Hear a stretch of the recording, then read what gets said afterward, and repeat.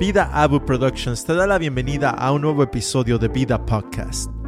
Comenzamos un nuevo tema el día de hoy, hablando acerca de las cosas que la cultura infiltra en nuestras familias a través de la televisión y las redes sociales. Con ustedes, el pastor Jonathan Gallardo y el pastor Henry Cruz. Hace algunos días salió un programa, un concierto o un, ¿cómo se llama? Award show. Ajá. ¿Cómo se dice award show?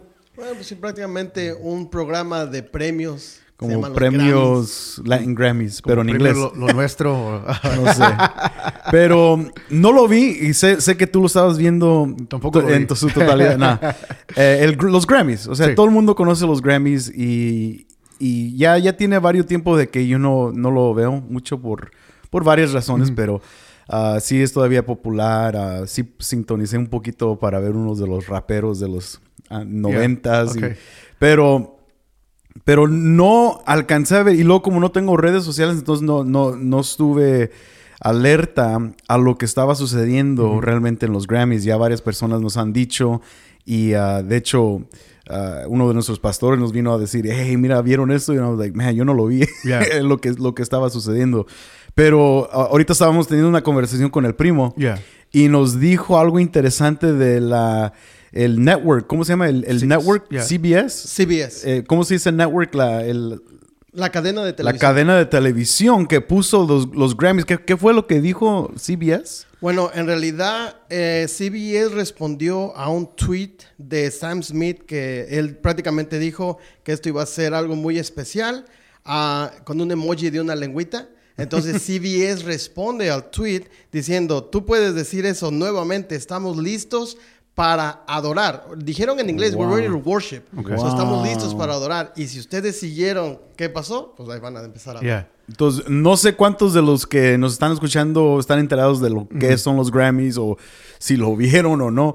Pero no sé, ¿tú viste un poquito de lo que pasó ahí con los Grammys? Yo no vi ni sabía que estaban los Grammys. O sea, tenemos conversación con algunos chavos y ellos estaban mandando, obviamente, mensajes de los Grammys. Pero yo lo vi al día después. So, en Twitter, muchos pastores que yo sigo empezaron a repartir una imagen que es la de Sam Smith. Sam Smith, él es un artista. Un artista Cantante. Creo que ganó algo. No, eso sí, no recuerdo. No sé si ganó un premio o no. Pero ¿De Sam Smith? ¿Ganó algo Sam Smith o no? Y yo como no vi, ahorita vamos a empezar a buscar qué es lo que ganó. Sí. Pero anyway, la imagen que se hizo viral es que sé que él a veces se viste de mujer. Está obviamente abogando por este mover de transgénero. Yeah. Pero a la misma vez estaba cantando una canción y estaba vestido como con cuernos del diablo. Wow. Es el escenario todo rojo y entonces la imagen que yo vi es como gente como postrándose a él y él vestido así pues básicamente del diablo, y era como una imagen que se hizo viral. So, por eso esa frase de vamos a adorar el satanismo. Un pastor que yo sigo me dio risa porque dijo, por fin la cultura admite que el transgénero y el satanismo van de la mano. O sea, es algo pero todo ese mover lo puso en uno sí. Claro, y es evidente que cuando nos damos a nuestras, como dice el apóstol Pablo, nos damos a nuestras mentes depravadas, es lo que sale. Pero bueno, vamos a tener ese tiempo de hablar un poco más, especialmente en este aspecto. Claro, todos entendemos un poco de la LGBTQ, no sé cómo, todas las letras que siguen después de eso, el movimiento de transgénero también, y todo lo que está sucediendo es algo rampante hoy día. Y nuestros hijos son los primeros expuestos a esto. Sam Smith, de lo que yo he escuchado, ni lo puedo ubicar en mi mente porque no lo he visto. Probablemente sí, pero no lo puedo ubicar. Él, de lo que yo sé, es muy famoso para los jóvenes, ¿no? ¿Verdad? Sí, cantante. Famoso, Sí, alguien. es como el Adele. Cuando él salió era como el Adele masculino. O sea, ese tipo de canciones. Un poco gordito, creo que ya bajó de peso, pero recuerdo que se hizo muy famoso porque sus canciones eran tipo Adele, pero para el hombre emocional, identidad y todo eso. Okay. Entonces, nuestros jóvenes, especialmente los jóvenes, también adolescentes, escuchan esta música ¿Conoces el nombre de unas canciones famosas? Antes sí. ¿Cuál es el ahorita, nombre famoso? Bueno, en realidad, él ganó un Grammy por la canción Unholy, que sería Unholy. profano. Profano. Sí, sí, sí. Profano, wow. Yeah. Ok. Bueno, eso es lo que están escuchando nuestros hijos. Sí. Bueno, no los míos, pero... Los míos tampoco. Profano, unholy. Y está infiltrando, claro, no creo que ya ni es infiltración, ya es simplemente Sí, una escala, expresión sí. de lo normal. Entonces, ¿qué está sucediendo hoy día con este Yeah. mover? Es lo que queremos realmente hablar hoy. Sí, yo sé que otro muchacho, Harry Styles, que es muy popular porque estaba como en un grupo, no recuerdo el nombre del grupo, pero anyway, es como tipo NSYNC, tipo Backstreet Boys de nuestra era. So, él se apartó y empezó a hacer su propio solo, pero él ganó el álbum del año. Y también, de nuevo, esa imagen salió en las redes porque tenía un traje, un chaleco, o sea, por encima, pero debajo de eso tenía ropa de o sea, como una camisa de mujer o whatever, so una tank top o tutu, no sé cómo se llame el estilo, pero anyway, so estaba por eso de nuevo abrazando. No creo que él es homosexual, creo que Sam Smith sí, pero de nuevo era como simplemente para abogar, para decir estamos con ustedes. No sé cuál fue el propósito de eso, pero muchos de los artistas estaban obviamente promocionando mucho este mover de LGBT en esa... Y estaban, claro, a favor y ya normalizando,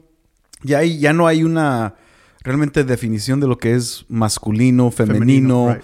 Ya es todo ahorita lo mismo, ¿no? Y de hecho, no sé si tú me estabas diciendo que en los Grammys, creo que ya el premio de mejor... Yes. Male, ¿cómo se dice el premio para el male? Para el y artista masculino. Artista masculino y artista femenino, que antes lo tenían. Sí, y ahora es la persona del año. La persona del año, Yeah. ok. So ya, o sea, ya es parte de nuestra cultura, ya es lo que hemos asimilado, hemos adoptado. Y si no estás a favor de eso, eres una persona que tiene mucho odio en ti, no conoces, no eres inteligente. Tal vez aún gente que nos miraría hablar de esto dirían, estos inútiles, ¿quién son hablando de estas cosas que ni saben ni tienen la menor idea? Bueno, sabemos lo que nos dice la palabra de Dios acerca de esto, pero...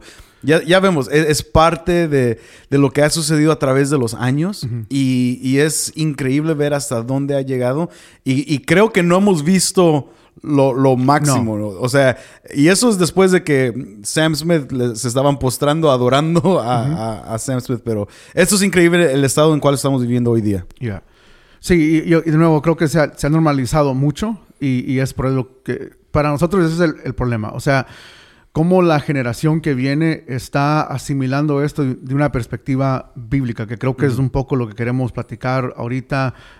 Obviamente para ayudar a los padres, pero también los padres necesitan como educarse para saber cómo guiar a sus hijos en el mundo en el cual vivimos hoy en día. Porque los muchachos pueden tener una postura muy a favor de esto porque...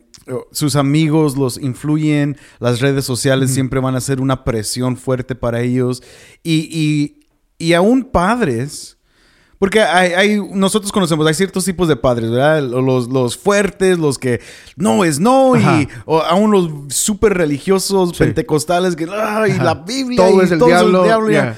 Entonces muchos han reaccionado en contra de eso, pero hay otros padres que son un poquito más como calmados y...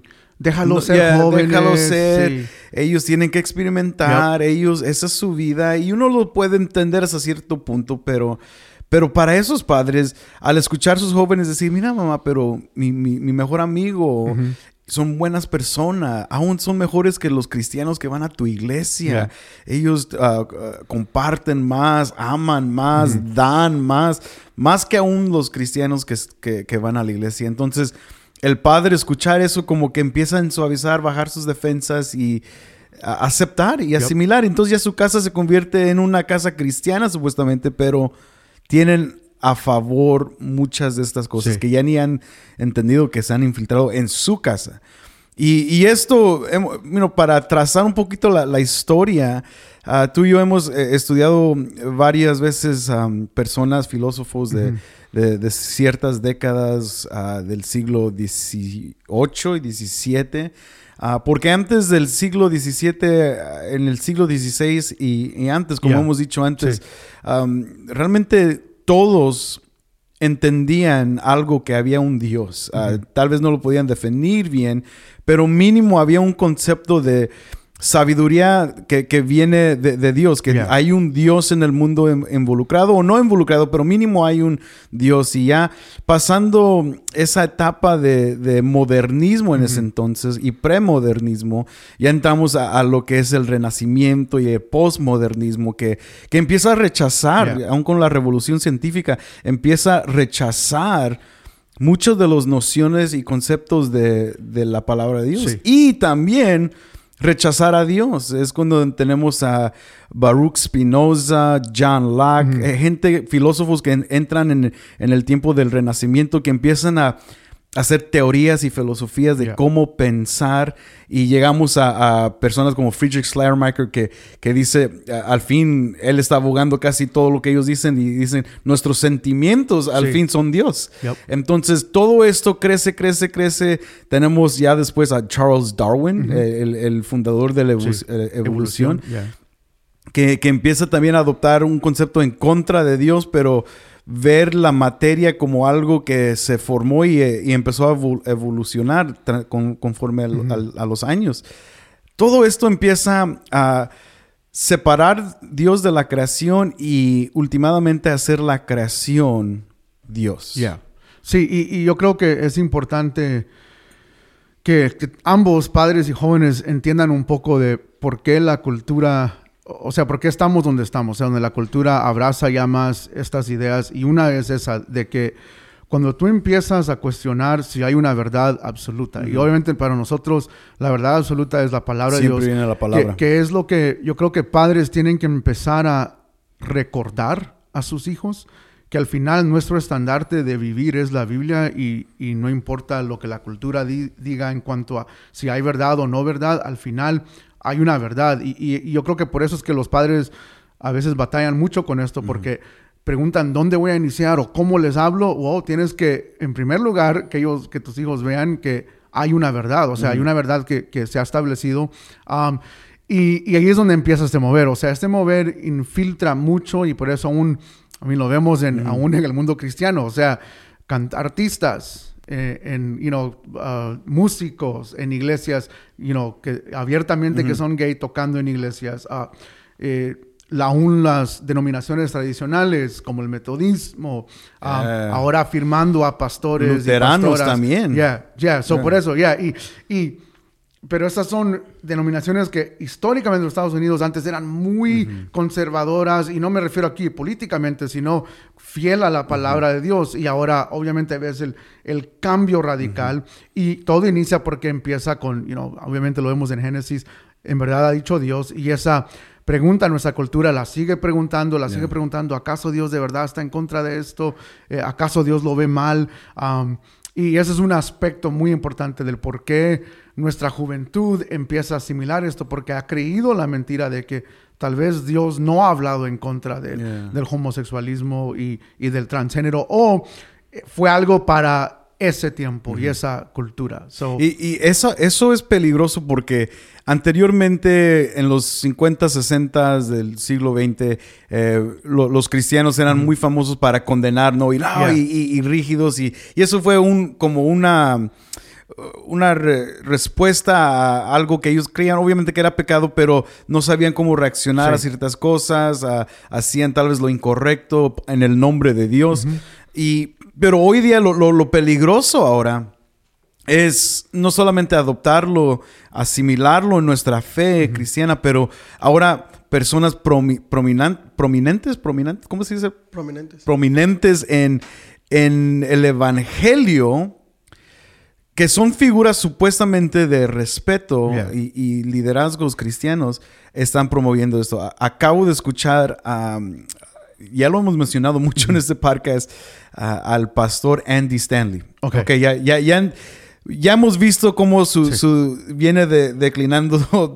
Estos 20 años su teología viene declinando, desechando la palabra de Dios, separándose del Antiguo Testamento, no decir Jesús en sus sermones, no decir la Biblia dice en sus sermones, etcétera. Pero creo que hace un mes, literalmente un mes, no sé si tú escuchaste de lo que pasó. Sí. Él estaba abiertamente promoviendo este concepto de aceptación del homosexualismo en adoración. O sea, que ellos pueden adorar a Dios con nosotros. Es su Dios. Y le estaba tirando a los cristianos de que no, los cristianos ustedes han sido malos, no han entendido, no entienden, no lo sienten, pero ellos pueden adorar con nosotros. Y otra vez, ya para los que saben, entienden que Andy Stanley pues ya ha dejado realmente el fundamentalismo básico del cristianismo, lo ha dejado y ha abandonado el criterio bíblico y lo ha traído ya al público. Y ese es un pastor que tiene una voz para miles de personas. Y de hecho creo que lo dijo en una conferencia, ¿verdad? Sí, lo estaba diciendo en yo una vi conferencia. Un clip también de que lo había dicho en su congregación también. Y en su congregación, wow. Entonces eso es, otra vez, abiertamente aceptando el posmodernismo. Ahora, adentro de la iglesia y queriendo, y lo entiendo al inicio, ¿no? Porque nuestros padres pasados, ellos tenían rígido infierno, pecado, y aunque sí era cierto, pero el rechazo era evidente, ¿verdad? Entonces, si tú tenías un amigo homosexual, nunca lo ibas a traer a la iglesia porque todos lo iban a rechazar, todos los iban, salte, y hacer cosas que los iba a hacer sentir incómodos. O sea, hemos dicho esto también, que nuestra postura en la iglesia no es que nosotros hagamos la gente sentir incómoda, sino que el evangelio los va a sentir incómodos. Pero por eso Pablo dice, podemos exhortar, podemos reprender, pero y luego dice, lo podemos hacer en amor y con paciencia.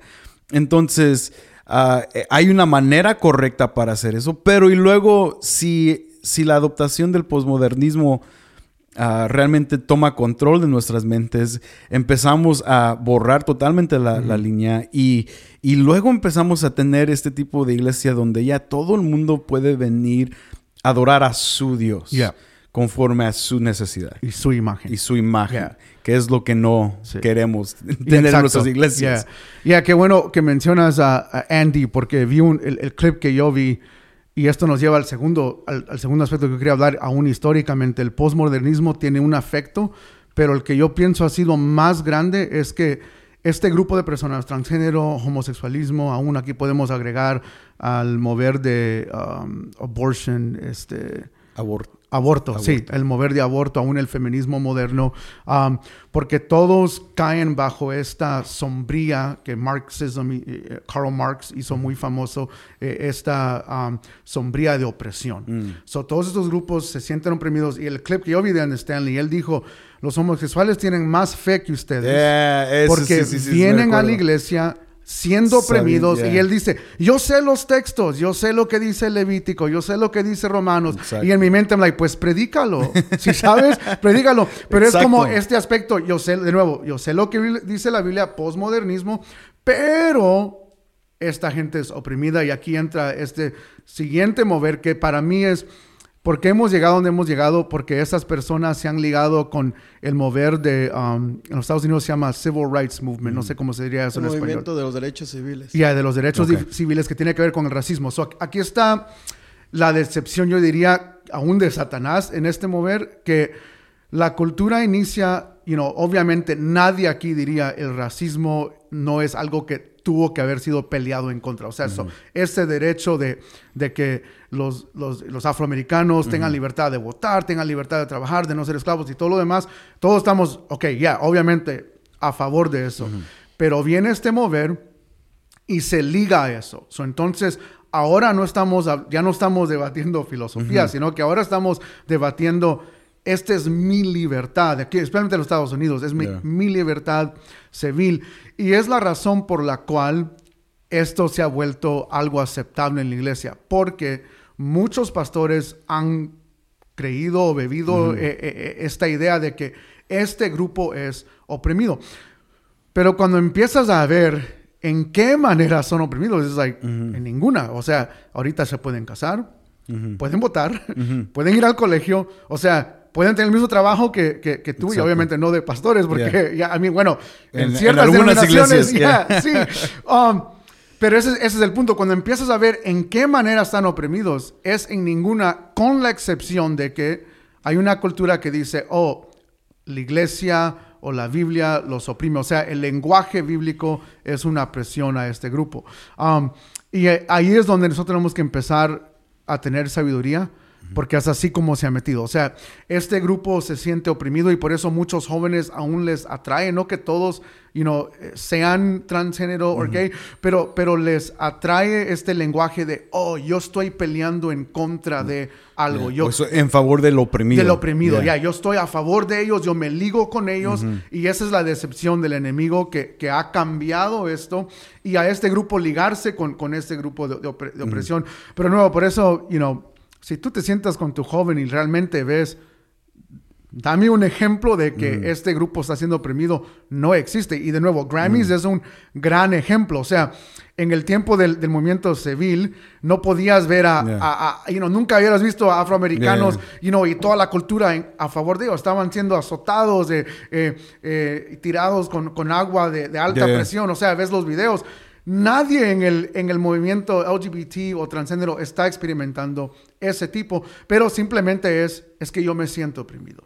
Y es por eso que nuestro lenguaje hoy en día estamos peleando en contra de sentimientos de personas más que verdades absolutas. Y eso para mí es mi preocupación. Sé por qué es atractivo, sé por qué afecta a la iglesia, porque de nuevo muchos pastores, es que ellos se sienten oprimidos. Pero al final, mi oración es que si hay pastores aún escuchándonos, que no se coman o no se traguen, no sé si se dice así, que no traguen la decepción. Esa es una manera salvadoreña para decirlo. Pero que no caigan en esta trampa, en la trampa de que este es un grupo oprimido. No, y al final nuestro deber es exaltar lo que dice la Biblia y enseñar a nuestra generación ¿qué dice la palabra en cuanto a estos temas? Es parte de lo que dices, en inglés se llama liberation theology. ¿Cómo se dice liberation? Teología de la liberación. Sí. Teología de la liberación que inició en los Estados Unidos, bueno, no en los Estados Unidos, pero en Centroamérica. Suramérica, perdón, donde el movimiento aún católico romano empezó a traer eso y traer esa libertad o liberación a las opresiones. Se escucha bonito. O sea, claro, el pobre... Jesús mismo dijo... Jesús es entonces, claro, uno se puede ligar a eso, pero si no lo pegamos con el evangelio, entonces todo cae mal. Y hay que introducir, si esta gente realmente se siente oprimida, hay que traerlos al que vino a traer libertad a los cautivos, quien es Cristo Jesús por medio del evangelio. Esto ha sido parte de lo que hemos estado viendo, examinando, y ahora, de hecho, cayendo un poquito ya en nuestro tercer aspecto que queríamos conversar, es de que aún yo viendo los Grammys, ese momento que lo estaba viendo con los raperos, antes de eso pasó una, no recuerdo su nombre, una afroamericana que ganó premios y estaba ganando mucho, es muy famosa hoy día, no recuerdo cómo se llama, pero cantante, y al final de su premio, que cuando gana ella...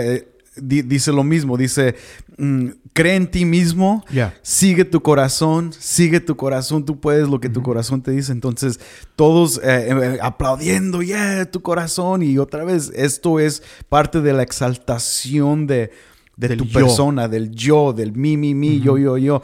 Entonces, esto es algo que también la palabra de Dios pelea en contra totalmente.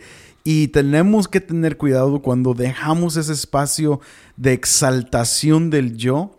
Porque lo hemos visto cuando llega a las iglesias. Yo quiero este estilo, yo quiero esto, yo quiero... Y si no lo hacen para mí, yo me voy a otro lugar. Y las iglesias se han convertido en lugares donde ven, visítanos como un open house. ¿Quieres comprar la casa? ¿No te gustó? Bueno, vete a otra open house y eso es lo que es como un mercado hoy día. Pero cuando tú estás al centro, eso es lo que empieza a demandar tu corazón, todo lo que te llena a ti. Y eso es parte de lo que queríamos realmente traer a luz hoy día con la gente. Gracias por estar con nosotros. Este tema tiene una segunda parte, la cual estará disponible la siguiente semana. Por el momento, ve todo nuestro demás contenido en Vida Abu Productions en YouTube. Y ve a nuestra página web www.vidaabu.com para más detalles. Esta ha sido una producción de Vida Abu Productions.